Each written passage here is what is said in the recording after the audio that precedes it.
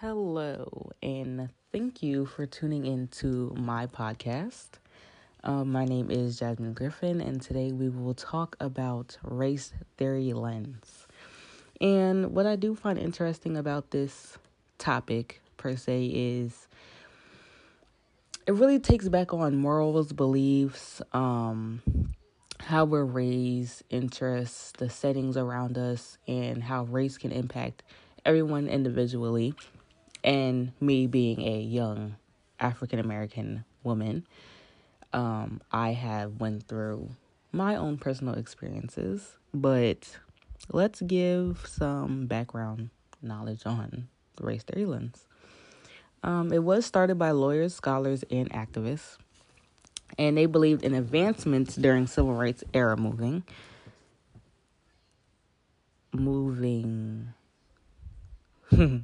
excuse that part. And they had a need for theories and strategies to fight racism. So let's go into one of our first examples, which is microaggressions.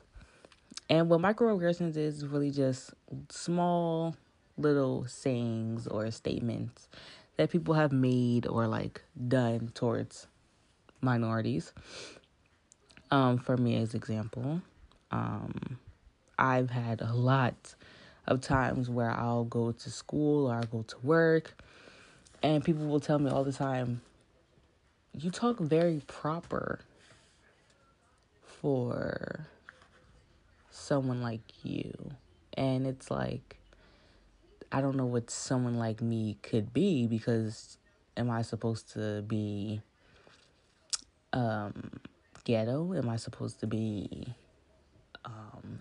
always have lingo in what I say and the words that I use?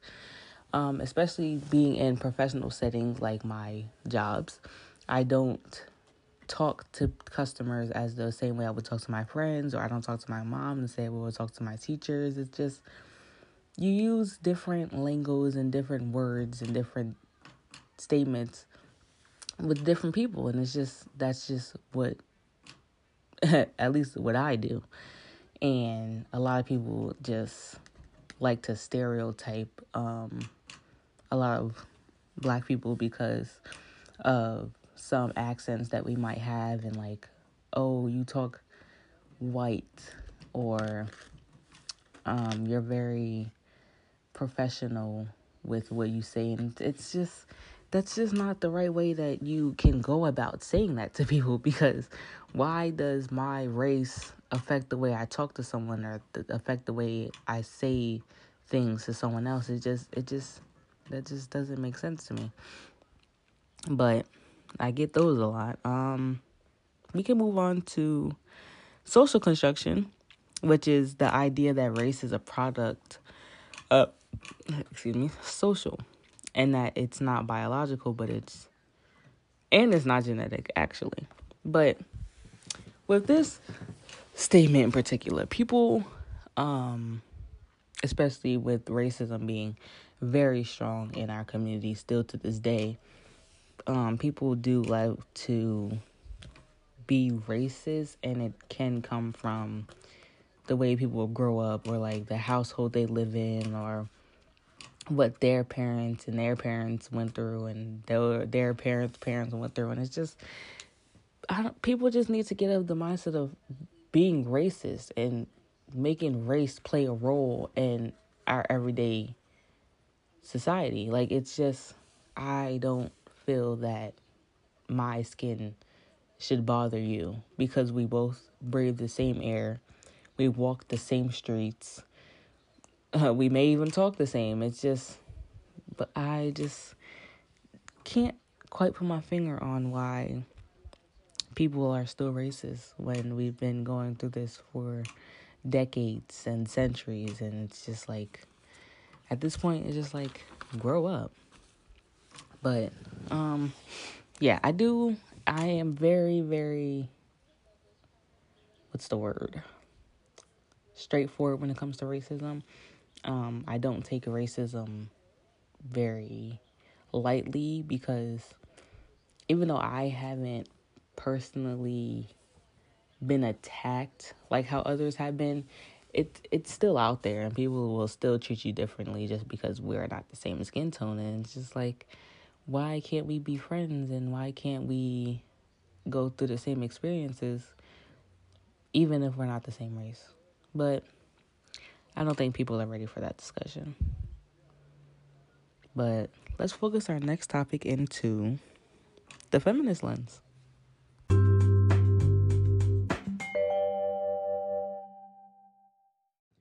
So let's get into the feminist lens, where just as the race theory lens, this is one of the also topics that I do love to talk about, because it just shows women empowerment and women stability and the individuality that women have now because of what women didn't have back then, back in the 60s, 50s, 70s, 80s.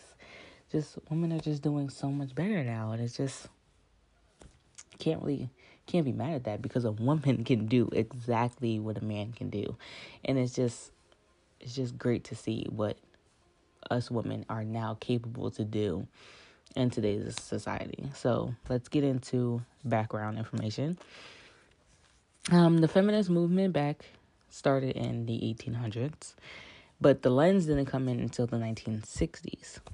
And this is where women began fighting for better status, and better status as like, superiority in workforces and individualism from men, and being capable to do what a man can do in your own way, and even being better at it, if I can say so myself. But let's talk about how there are three waves of the feminist movement. And from the 1840s to the 1880s, it was equally portrayed in literature and society.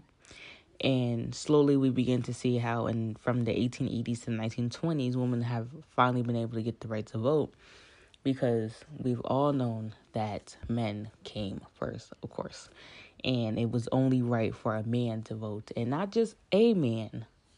The white man came first, the black man came second, then the white woman came after, then all women came after. And you can still see that leap to get all women to vote, even though other races did come first. But eventually, women did get the right to vote. And from 1920s to the present, we are seeing job equality and security and more protection from assault. So I just wanted to go over a couple of terms that we did learn in the feminist lens. And there is misogyny, which is prejudice against women. And of course, that term is literally not going anywhere, because we can still see the prejudice against women even in today's society. We know that if a woman and a man are working at the same scale, at the same job level, who is more likely to get that position? If you could just take a wild guess. I know you're thinking, a man, because that is the truth. A man is always going to be thought of higher than women, and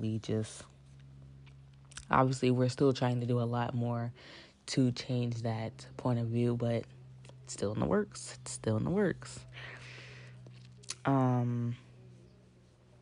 I would go over the other terms, but I just feel like misogyny is the biggest one, especially if we're talking about the feminist lens.